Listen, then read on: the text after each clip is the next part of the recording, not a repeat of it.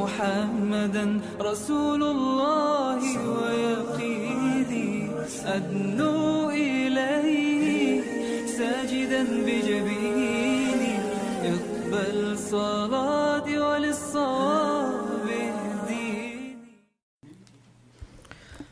بسم الله الرحمن الرحيم. الحمد لله رب العالمين والصلاة والسلام على سيدنا محمد وعلى آله وصحبه أجمعين. أما بعد.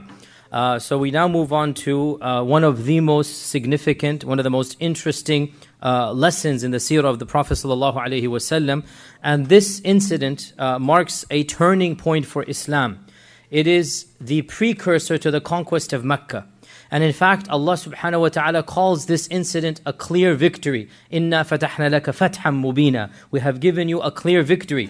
Many Muslims, they consider Surah Al-Fatah to be for the conquest of Mecca, but this is not true. Surah Al-Fatah came down at the Treaty of Hudaybiyah.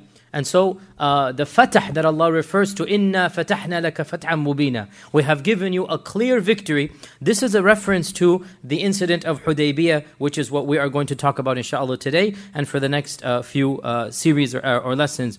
And the Treaty of Hudaybiyah, or the incident of Hudaybiyah, this is especially relevant to Muslims living in the West. No doubt the whole seerah is important, but especially the incident of Hudaybiyah, there is a marked significance for us living here in the West, and we're going to come to this when the time is appropriate. But in a nutshell, basically, the Treaty of Hudaybiyah demonstrates that at times, political alliances or treaties or agreements that we have with others, it forces us to allow other states to do injustice, other empires to get away with unjust policies, and all that we can do is to turn to Allah subhanahu wa ta'ala for help. We can't do much beyond this. The Treaty of Hudaybiyah shows us that sometimes for the Muslim community to simply make dua to Allah against the oppressor, this is all that we can do. And sometimes we go beyond this, and of course when we do when do we make dua and don't do anything, and when do you go beyond this? This is something the scholars of each era and each land and each community will decide. But as we will see in the Treaty of Hudaybiyah, clearly injustice happened. Clearly the Quraysh did dhulm upon the Muslims. And the Prophet ﷺ, because of an agreement he had, he could not defend those particular Muslims, and he had to sacrifice a few for the benefit of the larger or the more. And of course Allah took care of both the few and the more. By the way, the mic seems bad. Is there something you hear? Do you hear something? I think tone it down a little bit. And by the way, just FYI, so the first lectures of Seerah I ever gave, more than 15 years ago, I forgot, it's been a long time. The first lectures of Seerah I ever gave dealt with two stories. And those are the first two stories I ever gave a public lecture about the Seerah, is the slander of Aisha and the story of Hudaybiyah.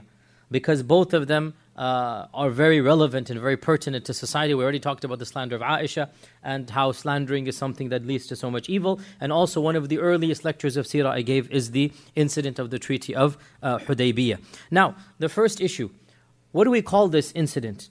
Because some of the books reference it as the Treaty of Hudaybiyah, and some reference it as the expedition or the Ghazwa of Hudaybiyah. In Arabic, Sulh al-Hudaybiyah or Ghazwat al-Hudaybiyah. And both of them have their, if you like, pros and cons.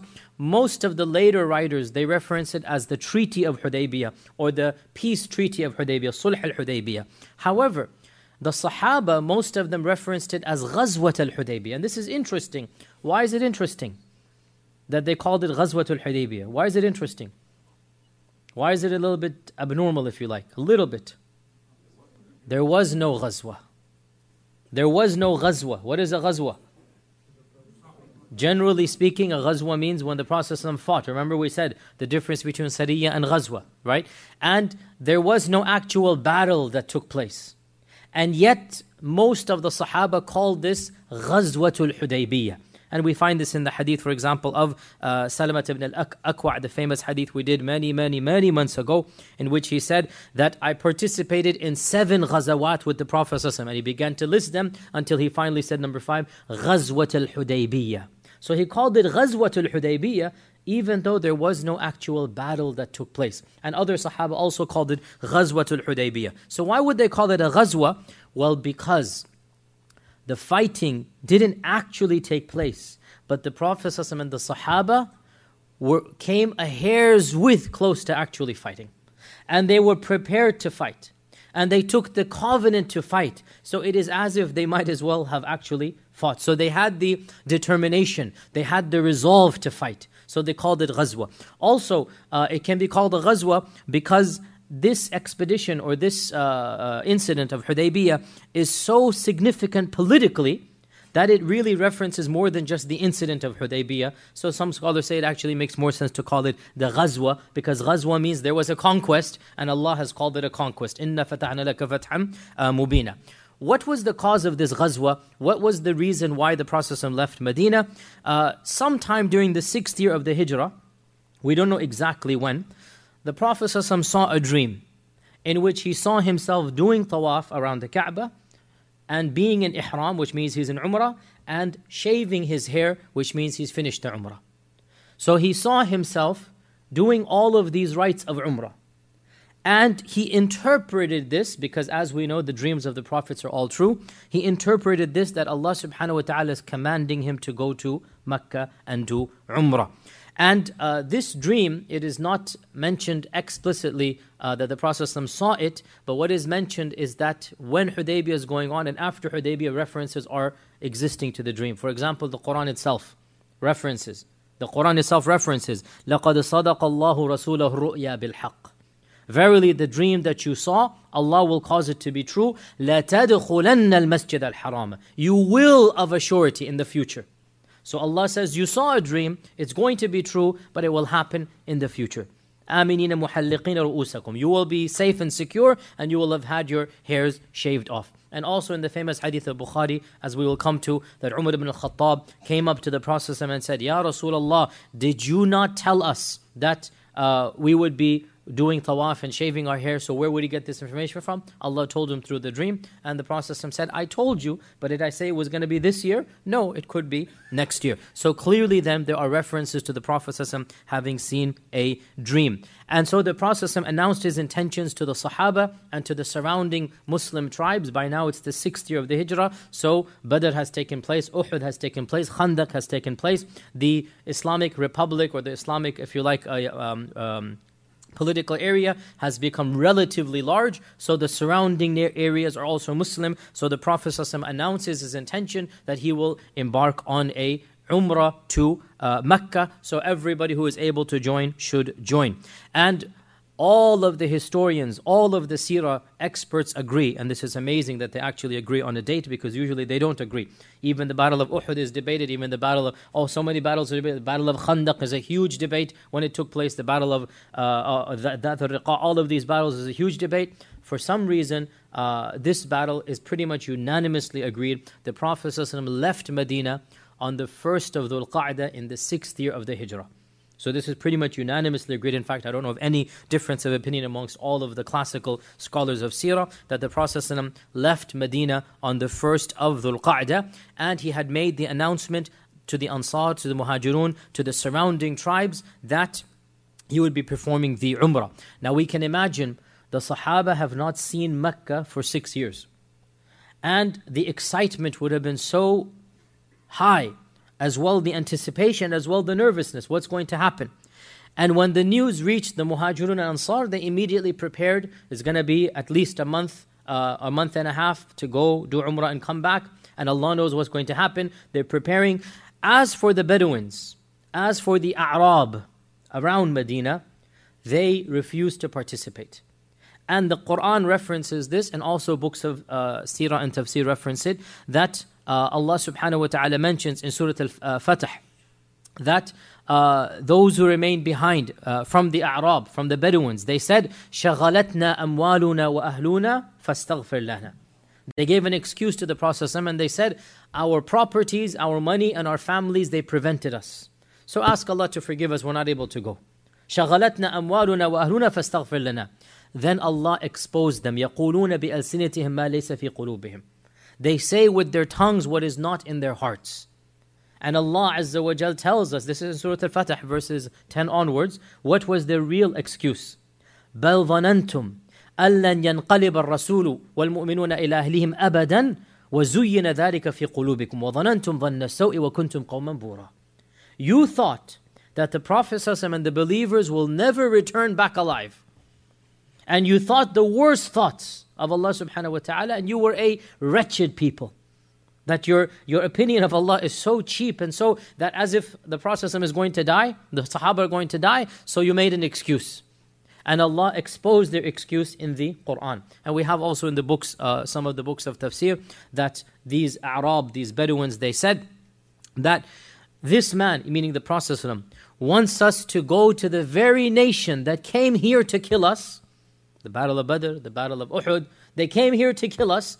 Surely this is not going to happen. We will not go marching to our deaths. Let us make an excuse and just tell him something else. And this is exactly what they did. They invented an excuse, and Allah subhanahu wa ta'ala exposed them. And subhanAllah, their excuse and their laziness and their fear prevented them from upgrading themselves to have the highest honor after the Battle of Badr. As we will come to later on, the Sahaba are not one level. The Sahaba have ranks. And the highest ranks, well, we can say the highest rank is Ashara Mubashara. These are the 10. The second highest are Badr. And the third highest are Hudaybiyah, Bay'at al-Ridwan. Right? And we see here a causal relationship. Those who were brave to go, Allah subhanahu wa ta'ala blessed them with such an immense blessing that the Prophet said to them, when he gave them Bay'at al-Ridwan, he said, no one on earth is more pious and righteous than this group in front of me now. That the Prophet praised them in this manner. And that is why anybody who was present in Bay'at al-Ridwan, he gets an automatic upgrade from the Sahaba that's really second only to Badr. So Badr is the highest, al-Badri. And then the one who participated in Bay'at al-Ridwan. And as for these people, the A'rab, because they were hesitant, so they deprived themselves of the blessing of Allah. And of course, this is a well-known principle of Islam. The more tawakkul you have in Allah, the more Allah subhanahu wa ta'ala will bless you. In the end, the books of Seerah mention, Bukhari and others mention 1,400 companions left Medina for Mecca. Now notice here, every single battle or every single ghazwa, the numbers are increasing. What does this show us? More and more Muslims are embracing Islam, right? Badr is 300 something. Then Uhud gets up to 700 something, right? Then Khandaq, we estimated maybe there was like 1,000 or something men, right? So slowly but surely we see, now unfortunately the books of Seerah, they don't fill in all the details, but we can extrapolate. The very fact that 1,400 men are going out for the Umrah clearly shows that now the Muslims, mashallah, tabarakallah, are numbering in the thousands now. Alhamdulillah, the tide is turning even in terms of quantity. So 1,400 of the Sahaba, they left Medina for Mecca, and there are a number of reports. Now here the books of Seerah differ. This is the big controversy.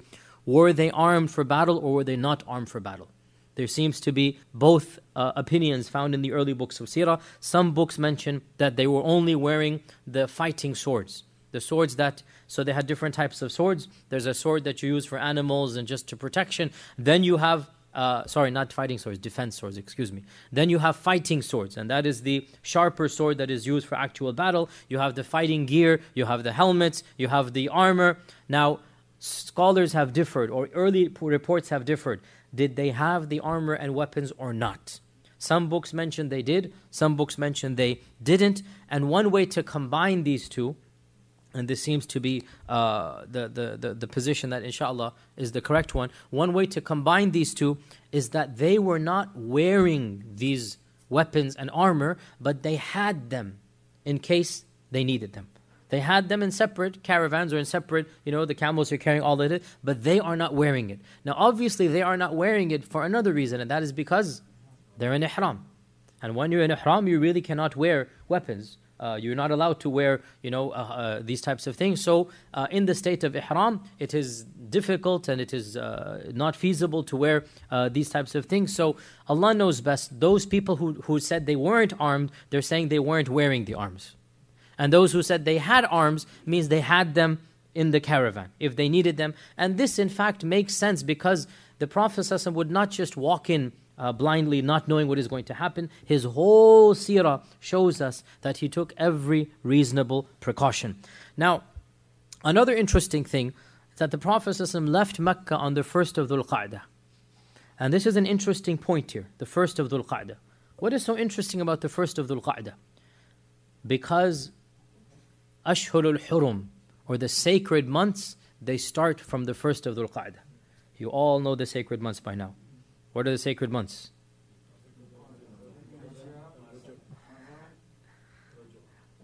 Where's Ramadan? MashaAllah. Okay, good. Trick question. Okay. There is no. Ramadan is not of the sacred months. There are 4 sacred months, right? منها أربعة حرم. إن عدة الشهور عند الله 12 شهرا في كتاب الله يوم خلق السماوات والأرض منها أربعة حرم. Surah At-Tawbah. There are 12 months of the year. This was what Allah had decreed the day He created the heavens and the earth. Out of those 12 months, 4 of them are sacred. أربعة حرم. And this was the religion of Ibrahim. And so the Arabs of Jahiliyyah had adopted that, but they made a big mistake, or not a big mistake, they made a big treason for these months. What did they do? They mixed and matched. They changed them around. They would, if they wanted to go to war, they would say, okay, let's pause Ashhurul Hurum. Instead of calling this Dhul Qa'dah, let's call this Shawwal. We'll delay Dhul Qa'dah to the next month. Right? So they kept on swapping back and forth. And so Allah subhanahu wa ta'ala said, this type of swapping back and forth, إِنَّمَا النَّسِيءُ زِيَادَةٌ فِي الْكُفْرِ. This is the essence of blasphemy. You're playing with the law of Allah. And then, just as a footnote, a tangent here. So when the Prophet did Hajjatul Wada', it so happened that the restructuring of the year made it back to the original 12 order. And so the Prophet said that in this year, the 12 months have reverted to the original order that the cycle was when Allah created the heavens and the earth. So let there be no more swapping around. Right? Because you see, after so much swapping, there was confusion now. What month is what? Can you imagine for centuries they're swapping back and forth? So the people were then confused. So it's just a yearly. And by the way, this is one of the years they couldn't have, one of the reasons they could not have a calendar. So from that year of Hajjatul Wada' up until our times, the Ashhur have been set in stone the way that Allah subhanahu wa ta'ala intended. So what are the sacred months? Dhul Qa'dah, Dhul Hijjah, Muharram, back to back, and then Shawwal, Sha'ban, Rajab, okay? Memorize this. This is basic stuff. Dhul Qa'dah, Dhul Hijjah, Muharram, and then Rajab. These are the 4 sacred months. Now, the Prophet ﷺ left Mecca on the very beginning of the sacred month. So literally he is delaying his departure until the Ashhurul Hurum begins. And this is clearly intended. It's not a coincidence, right? Whenever he saw the dream, we don't know. But he's waiting for the 1st of Dhul Qa'dah, and literally, and it happened to be a Monday, the 1st of Dhul Qa'dah, the Prophet ﷺ leaves Medina. Why? Because he wants to send the clearest message possible to the Quraysh that I have no desire for war. I have no desire for war. I'm leaving peacefully, I'm wearing ihram, and I'm going peacefully to Mecca. Now, of course we understand, or if we don't, then I'll clarify here. This was a huge gamble or risk. And obviously the Prophet was putting his trust in Allah when he's doing this risk, but it is a risk. Why is it a risk? Well, technically, the Quraysh are supposed to allow everybody to come to Mecca in the sacred months. Ibn Abbas himself says that in the sacred months and in the haram, the one whose father was murdered would see his father's murderer doing tawaf, but he would not touch him. This was the law of Jahiliyyah, the law of Ibrahim obviously, that the law of Jahiliyyah that the Quraysh prided themselves on. That once the Ashhurul Hurum is announced and the people of Mecca know, and the people of Arabia know it is now the sacred months, so there should not be any fighting. And remember we talked about the incident right before the battle of Badr when the Sahaba, they had the little bit of an expedition outside of Mecca and they killed one person on the first day of the sacred months. What happens? The people of Mecca, the Quraysh, raised a huge hue and cry. They kill in Ashhurul Hurum, right? And يَسْأَلُونَكَ عَنِ الشَّهْرِ الْحَرَامِ قِتَالٍ فِيهِ. Allah revealed in the Quran, they ask you about fighting in the sacred months. قُلْ قِتَالٌ فِيهِ كَبِيرٌ. Fighting in the sacred months is a kabir. And this means in Islam, anybody, now this obviously applies to nations and states, anybody who engages in offensive war in the Ashhurul Hurum, this is kabiratun min al-kaba'ir. This is a major sin. that Allah subhanahu wa ta'ala, for wisdoms that are, some of which are obvious and some of which Allah knows, for political stability, for the economy of the world, there should be 1/4 of the year, everybody should be at peace. And if there needs to be a war that is offensive, delay it to a time that everybody should be on guard, everybody should know. So 4 months of the year, there should be complete peace. And therefore the Prophet leaves on the 1st of Dhul Qa'dah so that everybody can be sure that I am leaving in the state of Ihram, in the month of Haram, to visit the land of the Haram. And technically, the Quraysh are not allowed to prevent anybody from entering Mecca during Ashhur al-Hurum. And in their history, they have never done so. There's always a first, there's going to be a first now. Right? In their history, they have never done so. And this would be the very first time in the history of the Quraysh that they would disobey the law of Ibrahim. And knowing it is the Ashhur al-Hurum, announcing it is the Ashhur al-Hurum, still they do not allow the pilgrims access to the Kaaba. And this is going to happen in a few days. So the Prophet ﷺ leaves on the 1st of Dhul Qa'dah and he reaches the miqat. And the miqat, of course, of Medina is Dhul Hulayfa. Dhul Hulayfa. And it is the sunnah to pray 2 rak'ahs in Dhul Hulayfa. It is well known, it is the sunnah. And to this day, pilgrims who leave Medina, they will stop in Dhul Hulayfa and they will pray 2 rak'ahs. And we talked about this in the fiqh of Hajj. And to reiterate, the 2 rak'ahs are prayed because of the valley of Dhul Hulayfa and not because of the ihram. Many people have the position, and this is a position that the fuqaha have held, but there's no basis for it, that you pray 2 rak'ahs every time you enter the ihram. And this doesn't seem to be the case. Rather, the case is the Prophet prayed in Dhul Hulayfa because he said this is a sacred valley. And so he prayed 2 rak'ahs because of the valley of Dhul Hulayfa. And so he prayed 2 rak'ahs and then he put on the ihram and he also consecrated the animals. The consecration of animals is something that unfortunately the Muslim Ummah has almost lost in its entirety. And this is a practice that was instituted by Ibrahim alayhi salam, and it was very common up until recently in history when people stopped bringing camels and animals for Hajj and for Umrah. And by the way, you can take Udhiyah in Hajj and in Umrah because the Prophet ﷺ is going for Umrah and yet he has with him animals. In fact, in one report, he took 70 camels. 70 camels is a fortune. And subhanAllah, this year he took 70, Hajjatul Wada' he took 100. And this shows us that, another point we benefit, the Prophet ﷺ always wanted to increase when he did something. Right? That he was going for Umrah, he takes 70. He goes for Hajj, he takes 100. That whenever he wanted to do something again, he didn't want to do it the same way, he wanted to do it even better. That every year, every instance is moving up. So this year he takes 70 camels, and when you enter Ihram, you consecrate the camels. What does it mean, consecrate the camels? And this is Ihlal. In Arabic it's called Ihlal. And Ihlal means to basically put special decorations, garlands, different types of signs that these days is very rare to see. You put it on the animal. And the reason why you put it on the animal is to designate this animal has been dedicated for the fuqara and masakin of Mecca, and we are going to take it as a token to present basically to Allah subhanahu wa ta'ala, pass out the meat to the fuqara, and Allah will, Allah subhanahu wa ta'ala will bless us for that. And the Arabs of old, all of them, and this is something unfortunately that is now lost because people don't do it that often, when they would see these animals, this is a sign of piety. It is a sign of iman, and they valued this. Why? Because you have all of these camels. Now technically, once you have consecrated an animal, you're not supposed to use it. Unless you have to. So if you only have one camel, and you have consecrated it, then you're allowed to ride the camel to Mecca. But if you have 2 camels and you've consecrated one, you are not allowed to ride that camel.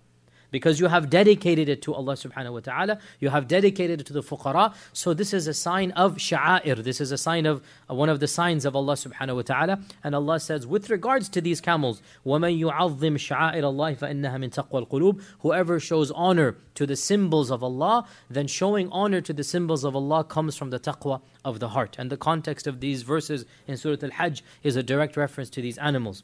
By the way, have any of you seen these animals, these types of consecrations? Is it common in Pakistan anymore? I don't know. It is, huh? Okay, that's, so you decorate them in this manner. Exactly, yes, that's the point, yeah. Yes, exactly. That's the consecration. Exactly. I was wondering, is this still... of course, it is. I mean, when I did Hajj with some local Arabs, not going with the tour. See, when you go with the tour, what happens? You stick with the tourists, right? You do it when you're taking the animal to Mecca, right? That's a different issue. But when you're going for Hajj and Umrah, then you're supposed to show the people that these animals have been dedicated to Allah subhanahu wa ta'ala, right? And by the way, I mean, I'll look up into this issue, but I'm not saying it's wrong, by the way. But the point of consecration is, it is the hadi, it is the udhiyah that you take to the Kaaba. Okay, so the Prophet ﷺ had all of these 70 animals consecrated, dedicated, if you like. And if you remember, or for those of you who have heard the story before, towards the end of this story, what happens? He shows these animals, he demonstrates, he has all of these animals to some of the emissaries that have come from the Quraysh. And this softens the heart of some of the emissaries. And they say, all of these animals for Allah subhanahu wa ta'ala, it is not allowed to stop these people from going to the Kaaba. Right?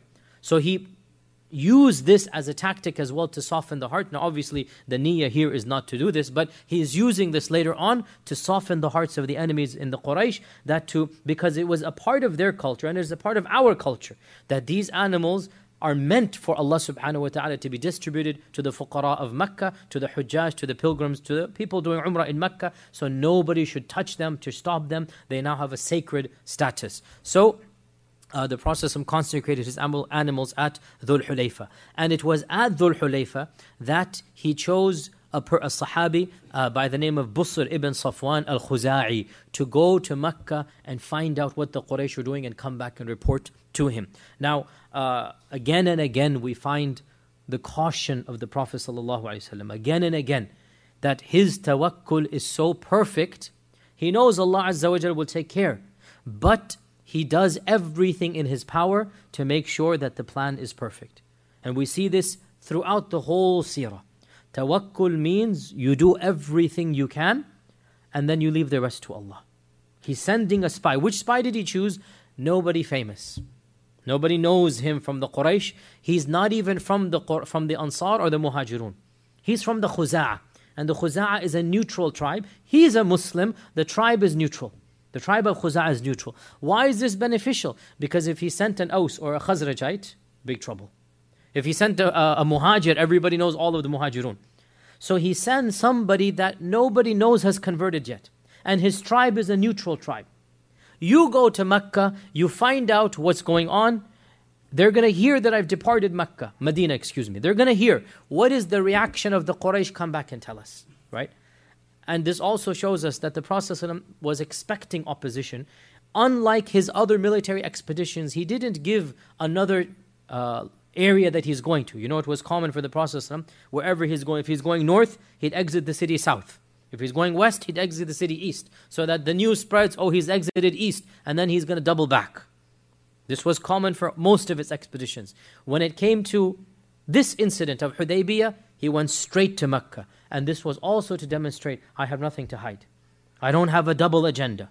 I'm leaving in Ihram, in the month of Hurum, of sacred month Haram, in order to go to the Haram. And he sent Busr ibn Safwan al-Khuza'i, and we will see what Busr will come back with in a few days. As he was proceeding, news reached him that there was a group of riders in an area called Ghayqa. It's an area a little way off the path. So he thought this might be the Quraysh sending a contingent. So he sent a small group to verify who these people are. Turns out it wasn't the Quraysh, it was a false alarm. But an incident happened that the books of fiqh love to mention. It's not quite relevant to the politics of Hudaybiyah and Seerah, but the books of fiqh, in fact, every single book of hadith, Bukhari, Muslim, Abu Dawud, Tirmidhi, Nisa'i, Ibn Majah, every book of hadith mentions this particular incident. So let me put it in here, even though it's not politically relevant, it is relevant for the fiqh of something that happens. So in this mini expedition, and by the way, this also shows us that the Prophet ﷺ has guards around the army or around the 1,400. He has convoys, he has spies, he has everybody, not spies, but lookouts is a better term here, not spies, but lookouts. That people are Scouts, this is a good term, yes, scouts. He has scouts around the army. So when they see some group in the distance, the scout comes back, tells him there's a group. He sends a contingent. Make sure it's not the Quraysh, find out what's going on. And it turns out it's another group, not anything to worry about. And on the way back, as we said, an incident takes place, which is interesting for fiqh. What happens was on the way back, there were a group of Sahaba, probably 10, 15 in number, and amongst them was Abu Qatada al-Ansari. And Abu Qatada al-Ansari, for some reason that the books do not mention, I looked this up as much as I could not find anything, he was not in ihram. Why? I don't know. But for some reason, he was not in ihram. And everybody else was in ihram. Now it is also mentioned that Abu Qatada was put in charge of the sacrificial animals. I don't know if did this have anything to do with it or not, but for some reason he was not in ihram, he was just accompanying the army. So, what happens? That's related to fiqh. On the way back, the Sahaba see a herd of zebras, or in one report a herd of gazelles. Now we know that in ihram you're not supposed to hunt. We covered this many times. You're not supposed to hunt. So when the Sahaba saw zebras or gazelles, by the way, there were zebras in Arabia at the time of the Prophet ﷺ. There are no more any wild zebras. In the time of the Prophet ﷺ, there were wild zebras. And the term for zebra is Himar al-Wahshi. And many English translators, they completely mistranslate Himar al-Wahshi to mean a wild donkey. And they say Himar al-Ahli, a domesticated donkey, is a big mistake. Himar al-Wahshi is a zebra. And the Sharia has allowed zebra to be hunted, and it has forbidden donkey.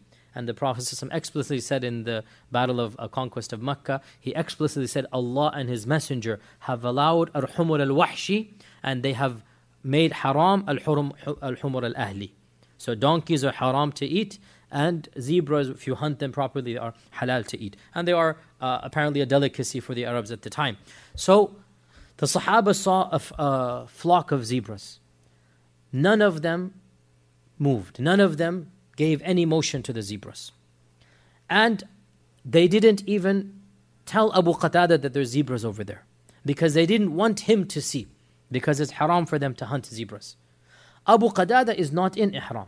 And this is why this is interesting in fiqh. Now, what do you do if you're a group that's half in ihram, half not in ihram? Can those not in ihram hunt for those in ihram? Now this is quite irrelevant for us who are going on 5-star packages from Mecca and our meals are provided. We don't go bow and arrow into the desert hunting. Once upon a time, this was a very crucial fiqh issue for all Hujjaj from around the world. Right? We thank Allah that technology has changed and whatnot, that we don't have to worry about this anymore. But you can see why this was very important for all Hujjaj around the world. So Abu Qatada, he eventually saw the zebras. The Sahaba did not motion to him, there's zebras over there. He saw the zebras. And he didn't have his bow and arrow with him, it was in the bag. And so he told the Sahabi, and he's on his horse, he told the Sahaba that were walking, he said, hand me my bow and arrow. And they refused to do so. They said, we are in the state of ihram. And it's not allowed for us to hunt. So they didn't hand him the bow and arrow. He jumped off the horse, got his own bow and arrow, jumped back on, and then started galloping towards the zebras, managed to catch one of them and slaughter it, and comes back with zebra meat. The Sahaba said, we are not allowed to touch this. We cannot eat because we are in the state of ihram. And so they returned back to the camp, and they asked the Prophet ﷺ that, was this meat allowed for us to eat or not?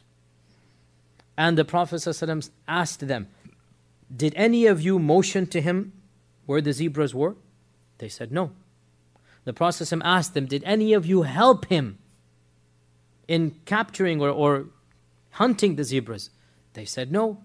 So he said, in that case, eat, and if you have any extra meat, bring it to me as well. The Prophet ﷺ loved meat, a sunnah that, alhamdulillah, I definitely follow. So he said, any extra meat, bring it to me as well. And so he ate of that meat. Now, you all understand the fiqh here that's not relevant to us. And that is, if a non-muhrim amongst people in ihram, in and of himself, without any help, and scholars say, even nudging somebody and winking, there's an animal over there, right? This is helping. Because, when you're in the desert, you see an animal in the distance, right? Even just pointing or handing him a spear, handing him a bow and arrow, in our times handing him a hunting gun or rifle. All of this constitutes for the muhrim helping. But if the one not in ihram goes of his own accord and he hunts without having been told or helped, and he then gifts the hunted animal to those in ihram, obviously the animal becomes halal. Okay, so this is a fiqh point which is not quite relevant to us for those who are going for hajj or whatnot. I don't think you're going to apply it this hajj around, Allah knows best. But what I find very interesting, subhanAllah, and wallahi, it really is, pun intended, food for thought over here. Very profound here. We find the cautiousness of the Sahaba. How careful they were. No doubt the Sahaba wanted that meat. No doubt it is a delicacy. For sure they have not eaten meat for a while. They're on an expedition. They probably have dates and water, right? Yani subhanAllah, I'll speak for myself, and I know many of us in the room are the same. We don't have meat on the dinner table. We don't have dinner on the table, right? I can't imagine 2 days without meat. 1 day with great difficulty, right? 2 days, it's like, astaghfirullah, nightmare, right? The Sahaba have been on an expedition. They're eating dates and water. There's this delectable, exotic meat. And they do nothing to capture it. When it is presented for them cooked on a table, equivalent, I'm being metaphorical here, still they say what? No. Wallahi, what iman is this? Think, right? And subhanAllah, let me be very frank here, how lax we are, especially about food and drink. How lax we are about our income. Who cares? Inshallah, Allah will forgive. Or you don't even think, is it halal or haram? And the Sahaba, this is really a sign of taqwa and iman.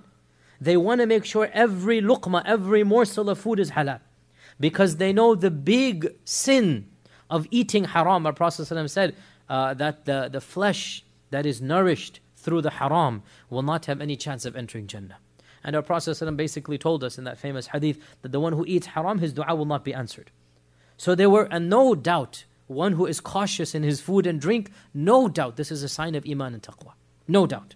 And that's why one of the outward signs of Islam, in Sahih Bukhari and Sahih Muslim, Man salla salatana wa istaqbala qiblatana wa akala dhabihatana fadhalikum al-Muslim.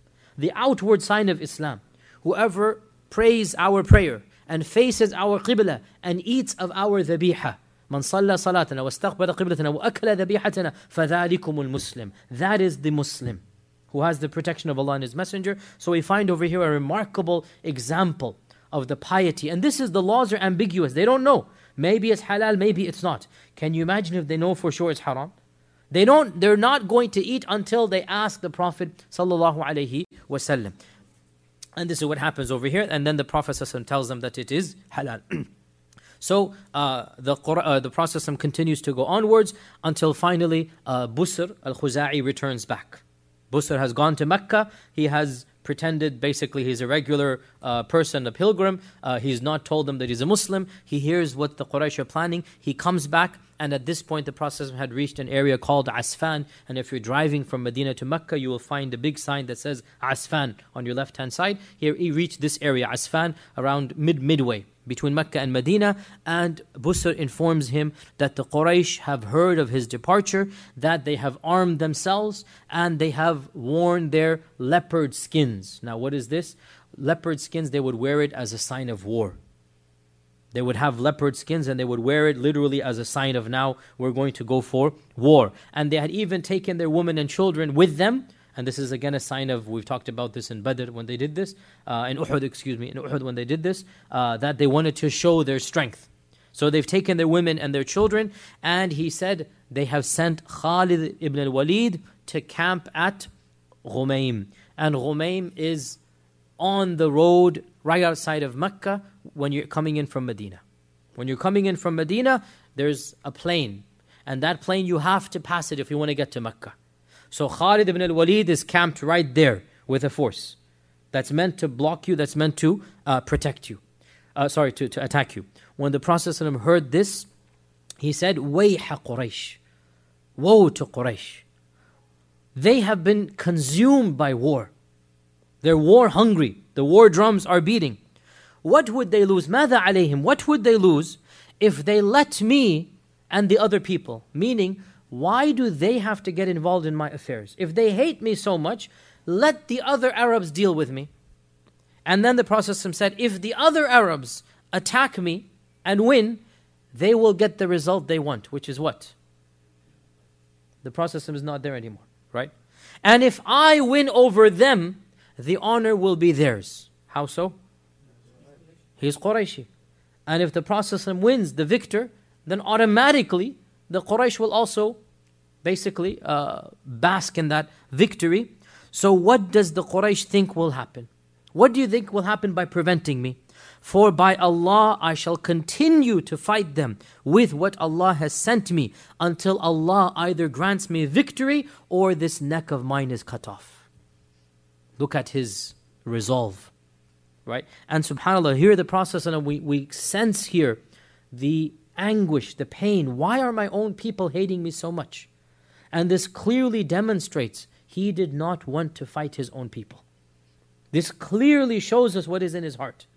He does not want to fight his own people. He loves his people with the love that everybody will have for his own nation, his own kithankin, his own blood relatives. Why are they doing this to me?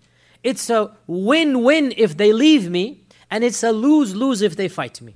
Basically, that's what he's saying. It's a win-win if they leave me, meaning either the other Arabs will consume me, and so they'll be happy, scot-free. Or I will win over them, and so the Quraysh will become part of my victory. Right? Win-win for them. And if they want to attack me, it's a lose-lose. Whoever wins, we're killing one another. Kith and kin, blood relatives are killing one another. And this really shows us the inner thoughts of the Prophet. Our Prophet did not like war. He did not want to fight and shed blood.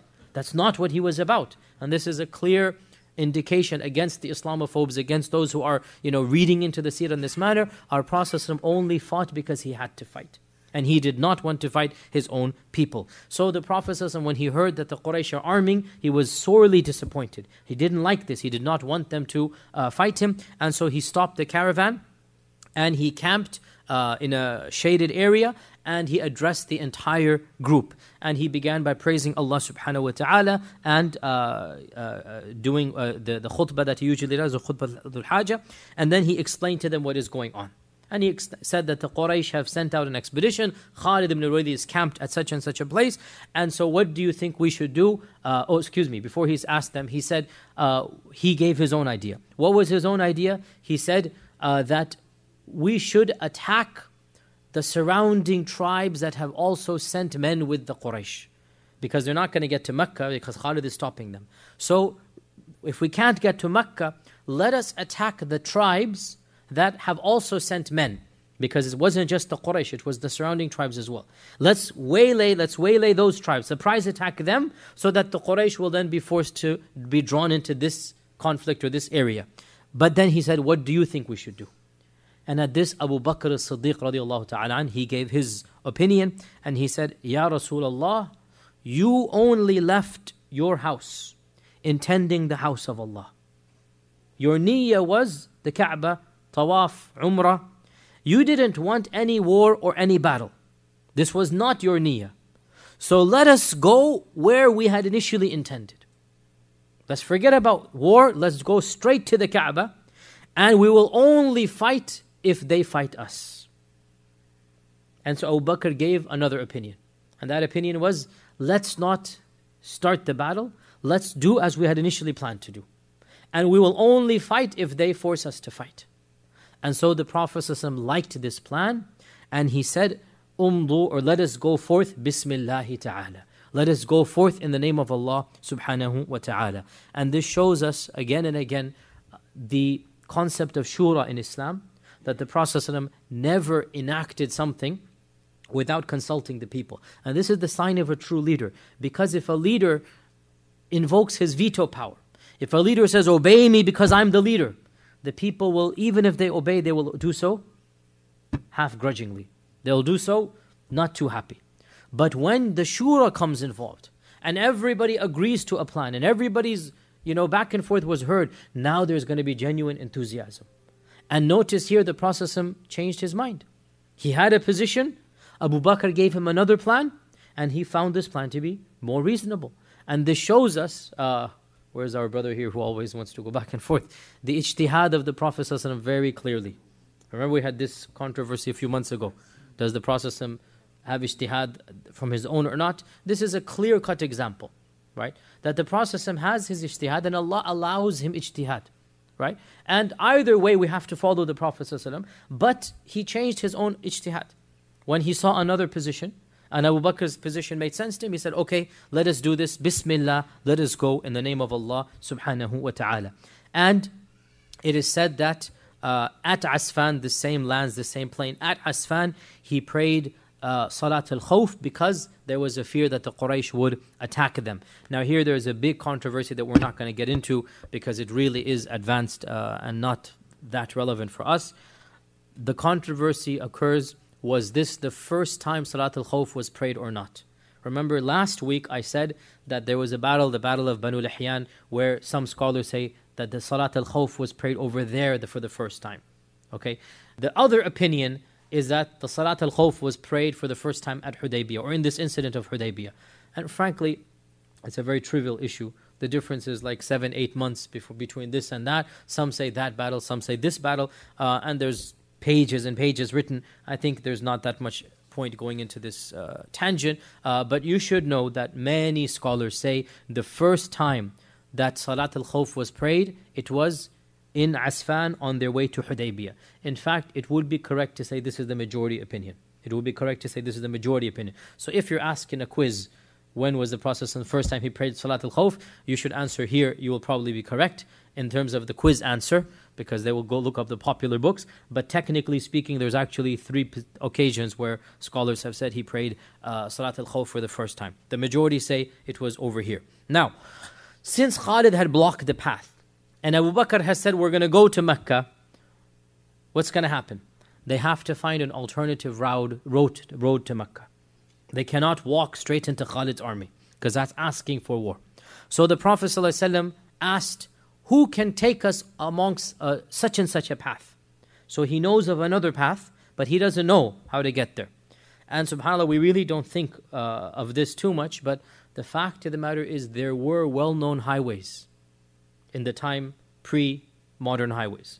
There were well-known highways, clear markings, and you find, there would have been the same thing, small establishments buying and selling to the traders, water spots, food spots, just like we have in our times. And there was well-known pathways that the major caravans would take. And this is something that we really don't think about, but the fact of the matter is, yes, this is exactly how things were. And to go down another road, you really needed to have an expert guide. And the Prophet ﷺ said, who amongst us can take us down? And he mentioned the path name, the other path. And so somebody stood up and said, I know how to get there, Ya Rasulullah. I know how to get to the other path from here. Because the other path is not from here, it's on another road. I know how to get from point A to that point B. I can guide you there. And so the Prophet ﷺ made him the scout or the leader in terms of the guide.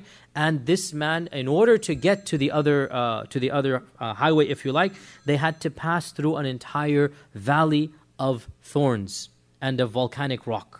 So they had to go through an entire plain that caused them to bleed, their feet to basically become sore, and they're walking through this so much so that the Prophet encouraged them by saying, this valley that we're going through now, for you is like the door was for Bani Israel. What is this door for Bani Israel? أُدْخُلُوا الْبَابَ سُجَّدًا وَقُولُوا حِطَّةٌ نَغْفِرْ لَكُمْ خَطَايَاكُمْ وَسَنَزِيدُ الْمُحْسِنِينَ. And he then recited this verse. And he said, no one shall pass through this valley except that all of his sins will be forgiven.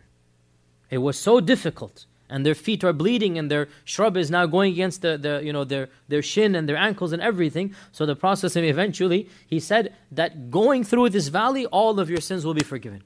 And this gave them immense motivation. And it gave them the impetus that they needed to go through this entire valley, because it would be a forgiveness for their sins. He said, no one shall go through this valley except that all of his sins will be forgiven, except for the man with the red camel.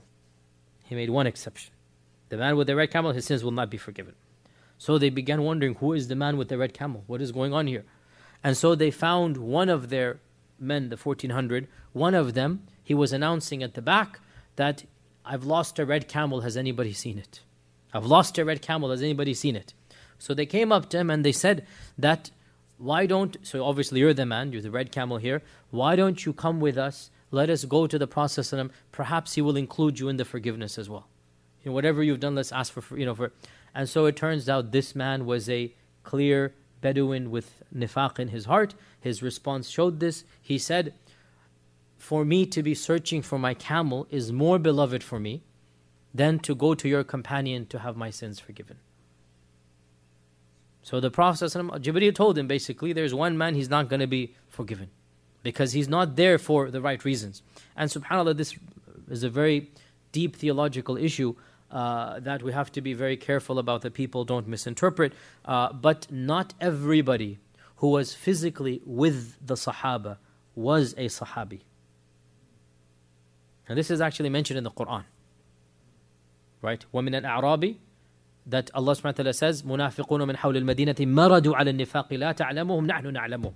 Right? وَمِمَّنْ حَوْلَكُم مِنَ الْأَعْرَابِ مُنَافِقُونَ وَمِنْ أَهْلِ الْمَدِينَةِ مَرَدُوا عَلَى النِّفَاقِ لَا تَعْلَمُهُمْ نَحْنُ نَعْلَمُهُم. That Allah says, amongst the Bedouins, there are many who have nifaq.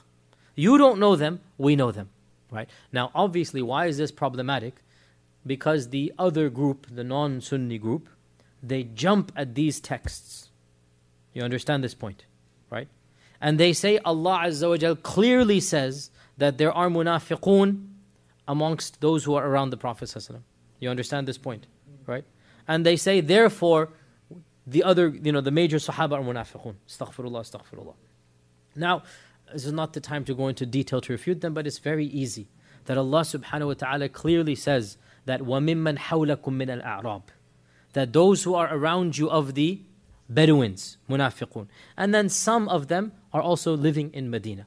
As for the major Sahaba, there is no doubt that the Quran and Sunnah has praised them specifically, indirectly and directly. So we don't take a generic verse that there are munafiqun and use it to negate specific evidences that Abu Bakr is in Jannah, Umar is in Jannah, Uthman is in Jannah, Ali is in Jannah, that Abu Bakr is this, that Umar is this, that Ali is this, that Uthman is this. We don't take a general verse, there are some munafiqun, and use it to trump explicit, specific verses. You understand this point, right?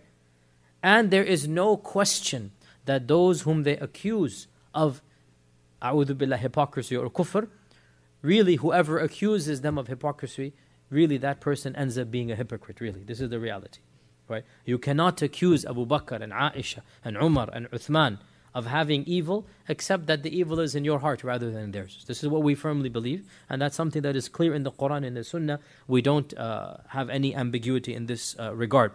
So the point being, this hadith shows us, or this incident shows us a reality that we already know, that there were some unknown, we don't even know his name.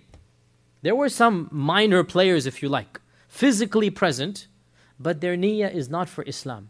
Whatever his niyyah was, some business transaction, get some booty, whatever his niyyah was, it's not for the sake of Islam. And when he's worried, where's my camel gone? And he's looking for his camel, the Sahaba say, come, we will ask the Prophet to forgive you. He says, for me to be hunting my camel is more important than going back to your sahibukum, he said, your companion. La hawla wa la quwwata illa billah. Where is the iman of this heart? Obviously, that's a clear indication of why the Prophet ﷺ said everybody will be forgiven except the man with the red camel. So they spent the entire day walking through this valley. It was a very difficult journey. And by the time they exited the valley, the night had just begun to fall. The night had just begun to fall, and they had reached the plain known as Hudaybiyah. Now they reached the plain of Hudaybiyah. Okay, so this valley of thorns, this difficult valley, was basically between them and the main highway. When they finished there, they finally get to Hudaybiyah, and Hudaybiyah leads directly to the road that the Prophet wanted to get to, right? From Hudaybiyah to Mecca, there's a direct road that the Prophet wanted to get to. This is not the road from Medina. Hudaybiyah is actually on the way from Mecca to Jeddah, and not from Medina to Mecca, right? Hudaybiyah is on the way from Jeddah to Mecca. So it is west, and the Prophet is going down south. So he has to go across all the way to the west. And obviously, why is he doing this? Because he doesn't want war. Because he wants peace, he doesn't want to fight Khalid ibn Walid. he goes around all of this way, and the night begins to fall. And as soon as they enter Hudaybiyah, this is when the Prophet's camel, the Prophet ﷺ's camel refuses to move, and in fact it sits down. It sits down. And of course, when the Prophet's camel doesn't move, nobody else is going to go in front of him. He is leading the way, nobody's going to go. And so the Sahaba began yelling out to the camel, Hal, Hal, which is what the Arabs would say to the camel to stand up and go, right? Just like every animal has a certain call that you give it, right? Every single animal, this is the way. So they had something for the camels, Hal, Hal, which is come on, move, let's go, let's go. Giddy up, as they say to the horses right now. And the camel did not move, and so they began getting angry at the camel because you're blocking everybody, you're stopping all of us. And so they said, Qaswa has become stubborn. Qaswa was the name of the Prophet's camel. Qaswa has become stubborn. And the Prophet ﷺ said, Qaswa has not become stubborn, and neither is that in her nature. It's not in her nature to become stubborn. Rather, حَبِسَهَا حَابِسُ الْفِيلِ, that the one who stopped the elephant has also stopped her. حَبِسَهَا حَابِسُ الْفِيلِ, the one who stopped the elephant has also stopped her. And it was at this point in time as well that they ran out of water. They ran out of water, and they complained to the Prophet ﷺ about the lack of water because they were not expecting to go away from the main road. Remember, we had said the main road has these stations. They know exactly where they can buy and sell. They know where to go for the wells. Well, they're not on there anymore. They've gone to another road, and now they're at this plain of Hudaybiyah. Now, by the way, what is Hudaybiyah and why is it called Hudaybiyah? So, Hudaybiyah, most of the scholars say that it is without a shadda, Hudaybiyah. And a minority say there is a shadda, Hudaybiyah. Trivial difference. But both are valid. So both are mentioned. Hudaybiyah and Hudaybiyah. Both are mentioned. And it seems as if the name Hudaybiyah, it comes from the Arabic term Hadba. And Hadba, do the Arabs here know what Hadba means? Is it a common Arabic word, or is it one of those classical words that has lost? Ah, very good. So there is something. Half the Arabs know, half of them don't know. Huh? Hunchback. Hunchback, right? Okay. So Hadba is what they call a hunchback, right? And apparently there was a tree in this plain that was like a hunchback. So it was going down, right? There was a tree going down. And there was a well next to the tree. So initially they called this land Hudaybiyah, the little tree that is crooked. Because Hudaybiyah min bab al-tasghir, fu'ayl, jubayl, tasghir. Hudaybiyah, the little tree that is crooked. And then that name came to be the well, and then it came to the plains. So Hudaybiyah is this plain. And in our times, Hudaybiyah is called Ash-Shumaysi. Ash-Shumaysi. And next time you guys go for Umrah, your plane will land in Jeddah, you will drive to Mecca. Keep an eye out. Around 10 minutes, 15 minutes before you get to Mecca, keep an eye out and you will see a sign that says Ash-Shumaysi to your right. This Ash-Shumaysi is Hudaybiyah. In our times it's called Shumaysi, because obviously place names, they change over time. In our times, for some reason, they call it Ash-Shumaysi. And it is 20 kilometers outside of Mecca, right? On the road from Jeddah. So if you guys are coming from Medina, you won't see Shumaysi. On the road from Jeddah to Mecca, 20 kilometers outside of it, before you get into Mecca, you'll find Ash-Shumaysi. And 20 kilometers is basically the distance that, they would do in a few hours. So it's what they call one marhala, one journey. That once you got riding, you're not going to stop till you get to Mecca. One journey away from Mecca. Now, from this, we gain some benefits before we move on. First and foremost, the name of the Prophet's camel, Qaswa. Look at how much details has been preserved that we even know the name of his camel. And this shows us that if we know the name of his camel, we know far more important things about the Prophet. Those who say the Sunnah has not been preserved, those who say, how do we know what happened? SubhanAllah, we know the number of white hairs in his beard. We know this. Anas ibn Malik said, I counted 14 white hairs in the beard of the Prophet. He's literally sitting there counting the white hairs. SubhanAllah. Again, the detail that the seerah has been preserved. So the Prophet's mule is called Duldul, and his camel is called Qaswa, right? And his sword is called this, and his shield, they would name their swords and shields. In those days, they would name them. And so all of this is known to us. We also have over here, subhanAllah, it's an amazing point here. When they criticized the camel, the Prophet ﷺ defended the honor of the camel. This is not the characteristic of Qaswa. It's not the nature of Qaswa. So if the honor of a camel deserves to be protected, how about the honor of a Muslim? Look at what happens when you jump to conclusions and you smear somebody. Smear a camel, right? The Prophet ﷺ protected the honor of the camel. Neither has Qaswa become stubborn, and nor even is it in her nature to become stubborn. She's a gentle camel. Don't get angry at her, right?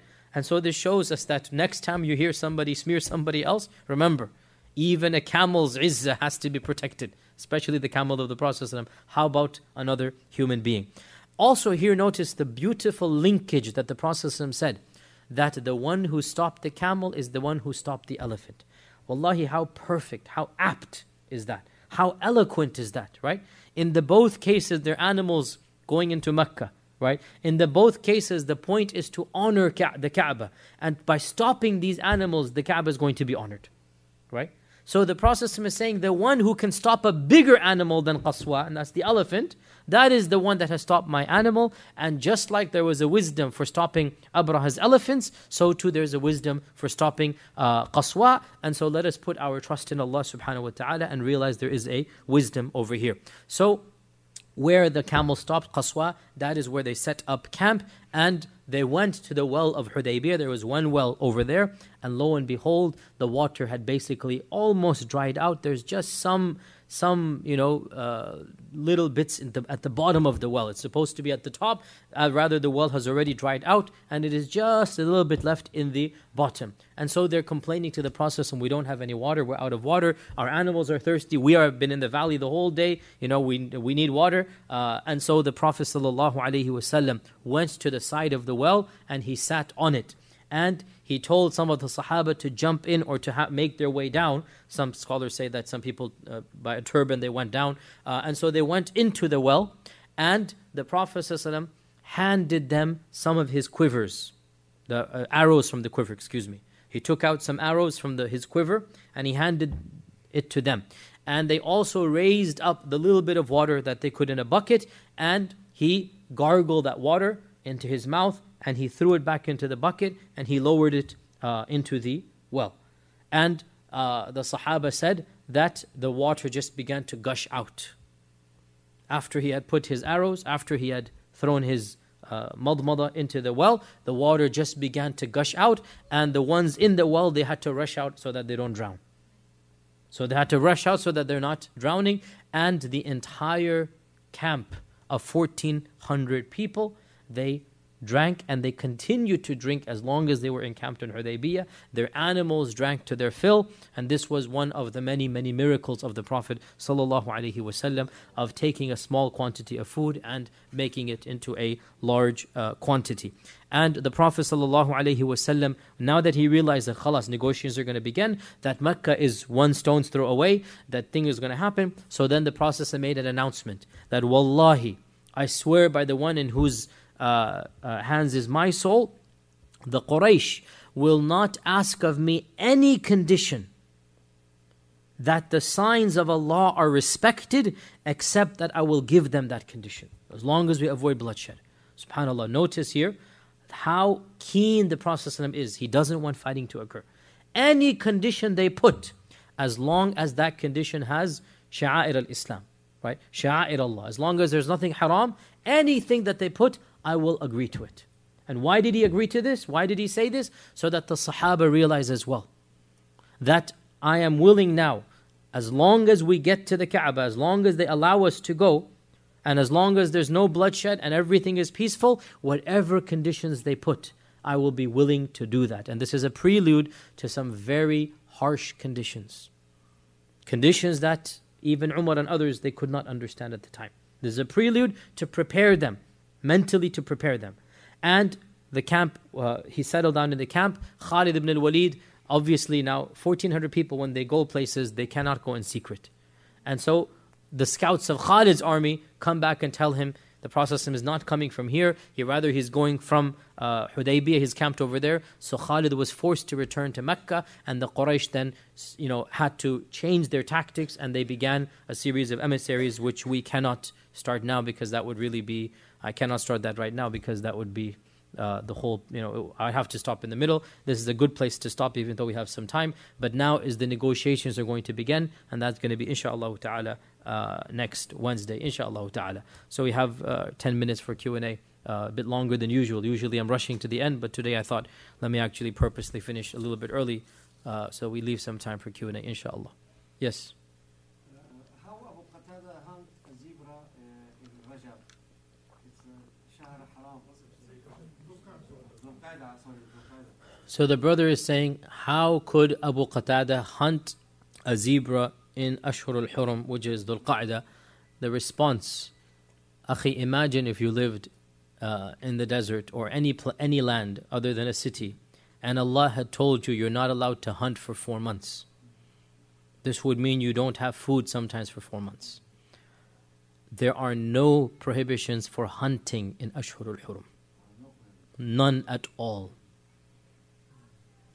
What is haram is aggression against humans, not aggression against zebras.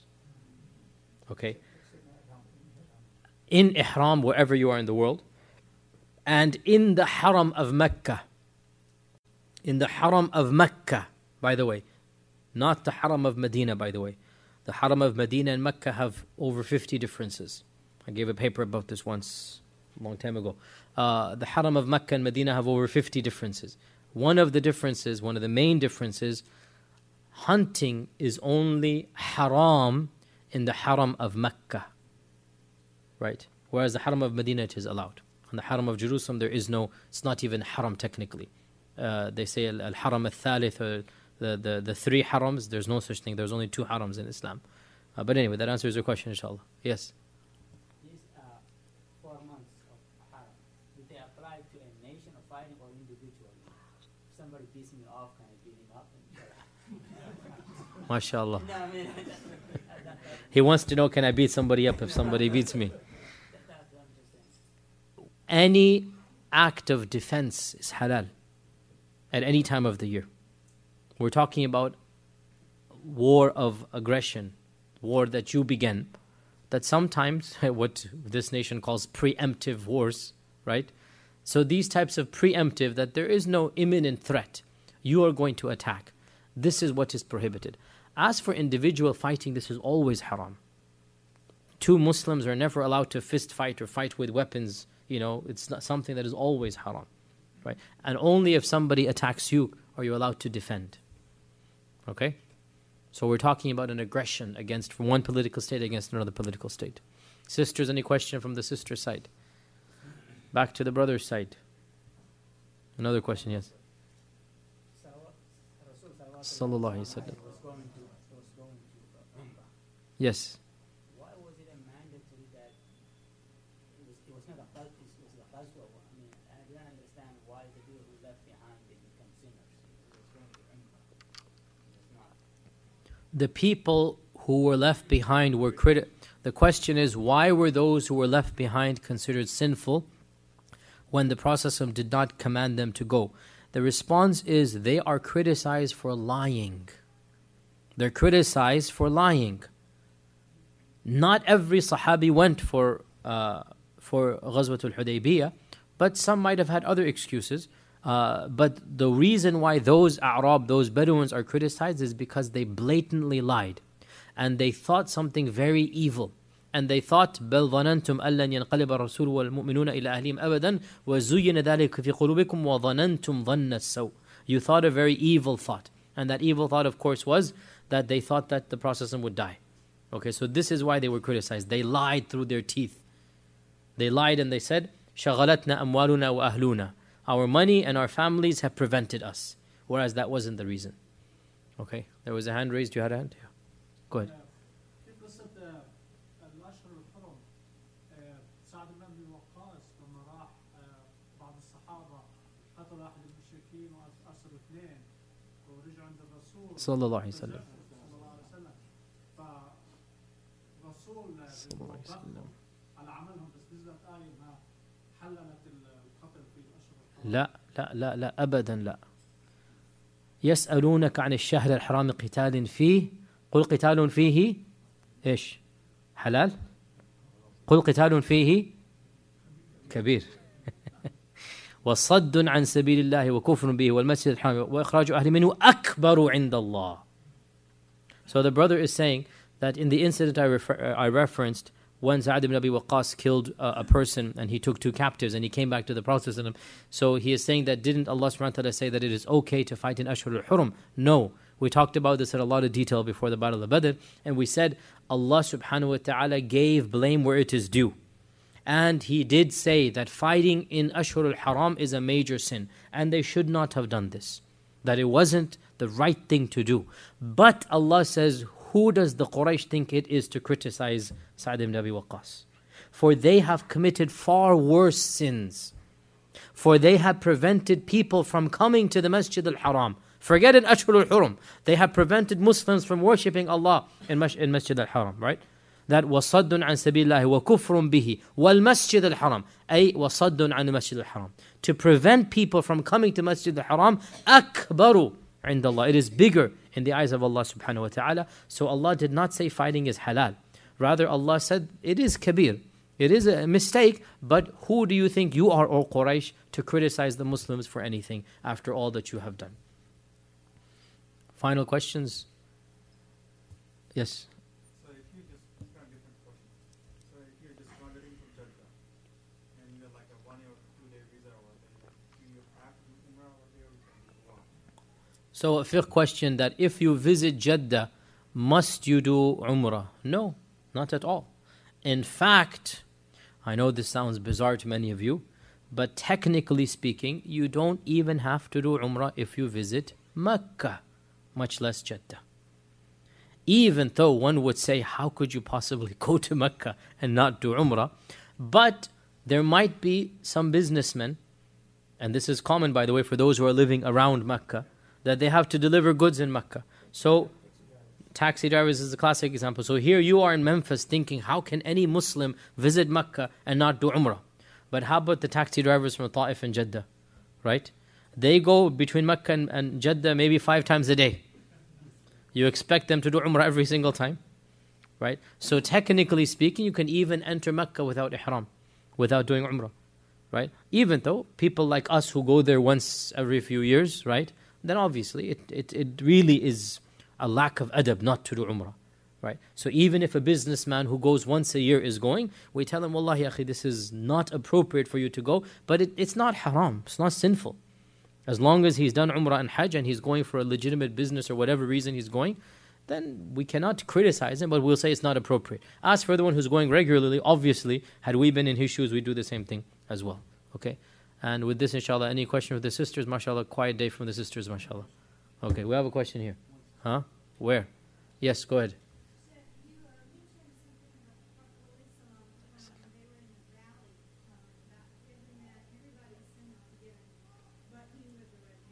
Yes.